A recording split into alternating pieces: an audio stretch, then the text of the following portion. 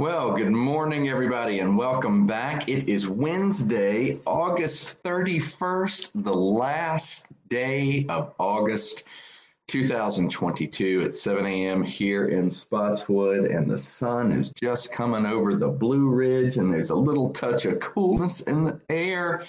I am ready to start listening to It's the Great Pumpkin, Charlie Brown soundtrack. And I know Isabella is too, and she's just walking in the next room. She's waving, but you can't see her. Nevertheless, it's her homeschool co-op day, and I know she's excited too. But I'm happy to be with you all this morning. I hope that this devotional finds you doing very well. Also, last advertisement. I promise, because tonight is the last night of special services. If you are local, we would love to have you.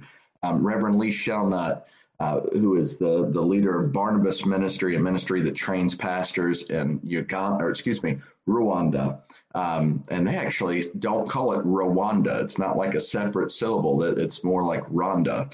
But nevertheless, he trains pastors there in Pakistan. Also, he is a fabulous speaker. I mean, just really a wonderful, dynamic speaker. Did an excellent job for us last night. Tonight, we'll be speaking again at Old Providence at 7 p.m. After that, we will be having our ice cream social together. And don't think about your typical ice cream social. That would be a mistake to do that. This one is fabulous. So anyway, that's tonight, Old Providence at 7 p.m. If you need directions or whatever, feel free to reach out and I'll do my best to help you get there. Now, let's get to it. Picking up where we left off yesterday. Where did we leave off? Well, where we left off was with some interesting words and interesting interchange between Jesus and the Pharisees, right? Our main focus was focusing on real discipleship.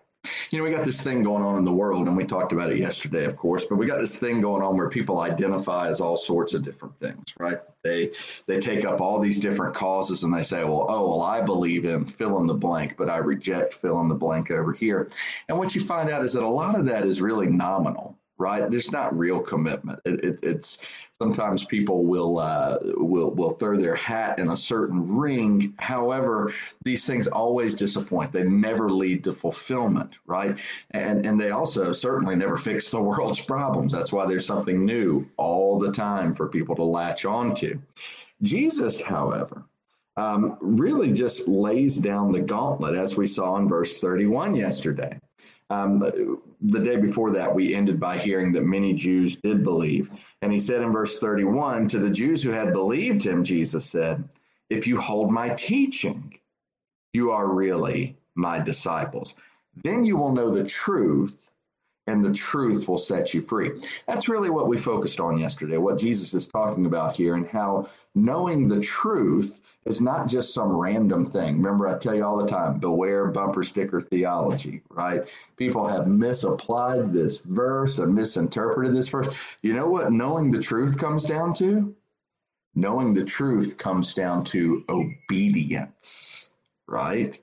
That's what Jesus says will make you know the truth. Obeying his teachings, following what he has told you to do. And doesn't that make sense? Jesus isn't truthful. He is the truth. Remember, I am the way. I am the truth. Not just some truth, not just some random truth floating out there. He is truth itself. So if you want to know truth, you got to know Jesus. Ever wonder why the world has fallen for so many lies? You ever hear about things and you just, I don't have any hair to pull out, but if I did, I probably would, because you see this stuff and you say, how can people be such fools? They don't know the truth, because Jesus is the truth. And then, of course, we finished with what I consider probably my favorite verse in the New Testament, where Jesus alludes to the fact that if the Son sets you free, you are free indeed. We talked about slavery to sin. Now, we're going to pick up in verse 31 again today, because I just kind of glazed over something yesterday, and we don't need to just skip this, because the real core issue, is really exposed as far as what's going on with the Jews. Let's pray and we'll dig into that. Father, we thank you for this time that you've given to us, and we pray that you would bless us and guide us in it. Help us to see the truth, see your Son. And as a result of seeing your Son, we pray that our hearts would be changed, that our priorities would be changed, that you would work in our hearts and minds. And we give you all the praise and honor and glory. So now as we come to your word, guide us by your Spirit. And we pray it in Jesus' name. Amen. All right, so picking up where we left off yesterday, or kind of where we started yesterday, you have Jesus addressing this group of Jews that actually put their faith in him. And what we're going to see is a core issue as to what's really going on with those Jews that rejected Jesus. You know, it's easy for us to pick up God's word, right, and read about different narratives. Go back and read about the Israelites and say, what is wrong with those people? Do they not have good sense? I mean, goodness, aren't you going to take a hint? You know, we can mock people in the Bible. We can do that with the Jews here. We can say, didn't they see that this was Jesus? How could they be so clouded? Well, we find out one of the reasons right now. We ought to take it easy on the Jews, because what they're guilty of, we can be just as guilty of as what they were guilty of, okay? Now, what was it? What was one of the contributing factors to their just missing who Jesus was? Again, John 8:31. To the Jews who had believed him, Jesus said, if you hold my teaching, you are really my disciples. Then you will know the truth, and the truth will set you free. They answered him. Right, so that as you're going to hear, they caught on to this business of freedom. They answered him, we are Abraham's descendants and have never been slaves of anyone. How can you say that we shall be set?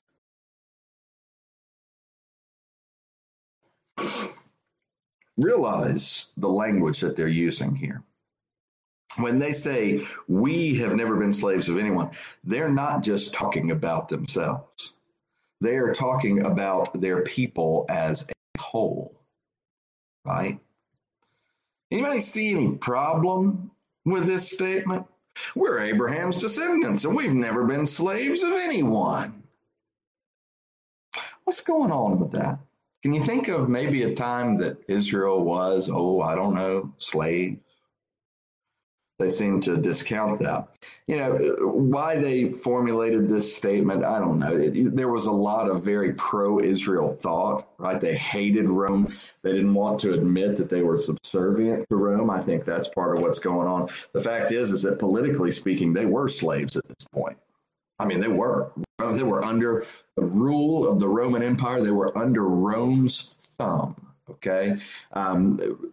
Caesar had come through, remember when Jesus was born, and commanded that all male babies be killed, right? How is that any different than Pharaoh the last time they were in slavery? And forget about just being in slavery in Egypt. What about the book of Judges? What about all of these accounts over and over again where the people were subjected to living like cavemen because they were so oppressed? Have they forgotten all of that? Yeah,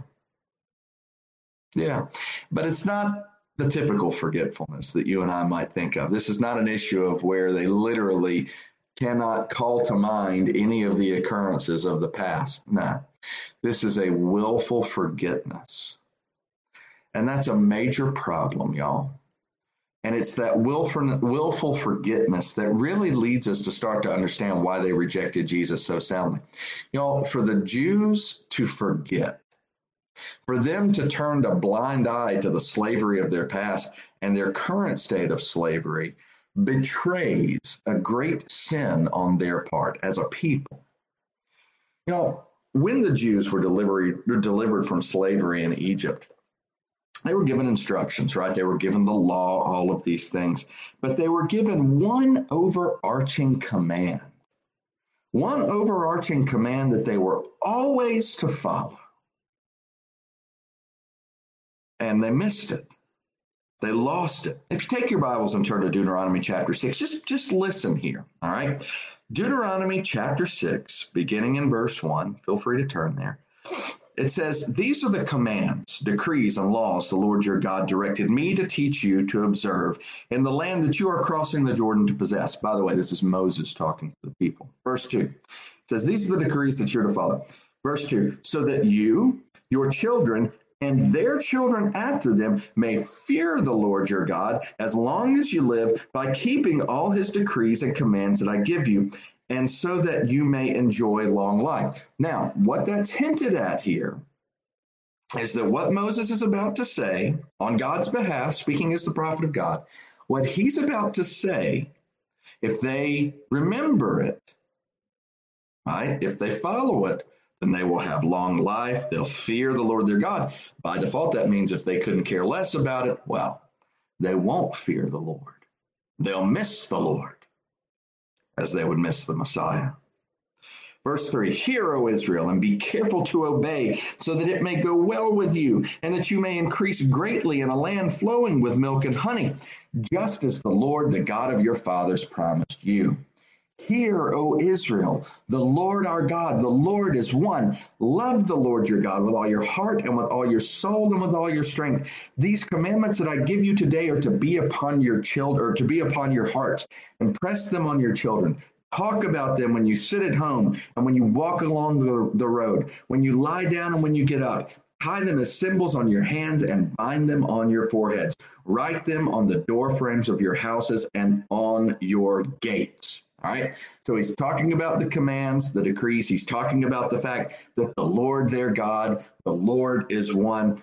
But listen closely. This overarching command that they're given here, that they clearly lost. It continues in verse 10. It says, when the Lord your God brings you into the land he swore to your fathers, to Abraham, Isaac, and Jacob to give you, a land with large, flourishing cities you did not build, houses filled with all kinds of good things you did not provide, wells you did not dig, and vineyards and olive groves you did not plant. Then, when you eat and are satisfied, be careful that you do not forget the Lord who brought you out of Egypt, out of the land of slavery. It's that command. Be careful not to forget the Lord who brought you out of slavery. Fast forward over 1,000 years to John chapter 8, and what do we hear them say? We're Abraham's descendants, and we've never been slaves of anyone. How can you say that we shall be set free? If you're wondering what's going on with the Jews here in Jesus' time, if you're wondering how they could miss all of these miraculous signs, they forgot what the Lord had done. They forgot to fear the Lord. Instead of doing what he just wrote or what was just revealed in Deuteronomy chapter 6, they became legalists. They would literally write down portions of the law and put it in a little box on their forehead. Do you think that's what God was really talking about through Moses there? Come on, y'all. No, instead you have a group of people that look at the outside, not the inside. A group of the people that look at the details and not the heart. That's why they miss Jesus. They were blind. They had no memory of what the Lord had done for them. So why should they continue to need the Lord, to do anything except grant their political desires? My friends, I mentioned sometimes some of the saddest verses in the scriptures. I mentioned from Judges 21, in those days there was no king in Israel. Everyone did what was right in his own eyes. Oh, it's heartbreaking. But perhaps equally heartbreaking is Judges 8:33, where it shows the heart of the people. Jesus continued from there in verse 34, I tell you the truth, everyone who sins is a slave to sin. Now a slave has no permanent place in the family, but a son belongs to it forever. So if the Son sets you free, you will be free indeed. I know you are Abraham's descendants, yet you are ready to kill me because you have no room for my word. That too is one of the saddest verses. Abraham himself, of all of his characteristics that we should remember, of all of his works, the most important is that he believed God and it was credited to him as righteousness. Abraham didn't work his way to God. God worked his way to Abraham. Abraham's is not a story of perseverance and self-reliance. No, Abraham's is a story of taking God at his word. And here they are looking at the living word. There's no room for him. They couldn't care less. Verse 38.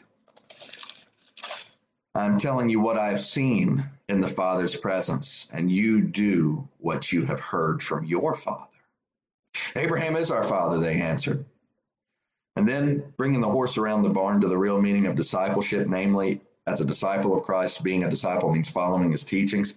Jesus says, if you were Abraham's children, then you would do the things Abraham did. As it is, you are determined to kill me, a man who has told you the truth that I heard from God. Abraham did not do such things. You are doing the things your own father does. We are not illegitimate children, they protested. The only father we have is God himself.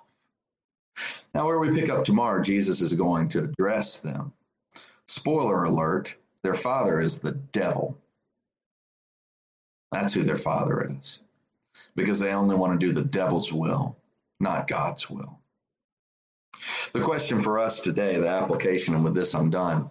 What does this have to do with us? What can we take away from this? First and foremost, we need to take away that we need to recognize Jesus for who he is, that he won't be put in some box, that he won't just be relegated to a little portion of our lives. He is God the Son. He is the living truth. And if you reject the light of the world, without him, you'll walk in darkness. He's the bread of life. Without him, you'll starve. That's number one. But number two, the call to remember. Remember. Remember what the Lord has done for you. Recognize where the Lord has brought you. Look at what he's done in your life. Look at Jesus Christ and the fact that he sent his one and only Son to die for you so that you could have a relationship with him and be with him forever. Remember these things, because when you forget, that's when you start looking a whole lot like these Jews. That's when you start doing the things Satan wants you to do, not the things God wants you to do. So remember this Wednesday, August 31st, 2022 and beyond. Let's pray. Father, we thank you for your word, for its clear calling. We thank you for stories like this that show us what's going on, and for the fact that your Son didn't just obliterate earth in dealing with this nonsense, but instead he stayed the course. He committed to offering himself up, and we're the beneficiaries of this. So please work in our hearts that we would remember, and we pray it all in Christ's name. Amen. Well, I'd like to thank you all for being a part of this time. Lord willing, we will be back tomorrow morning at 7 a.m. I see Alice and Monica. Good morning. And there's Rose and Becky and Becky. Good morning to you all. And those that aren't commenting, if you're here and you're local, 7 p.m. tonight at Old Providence. Until then, have a great Wednesday.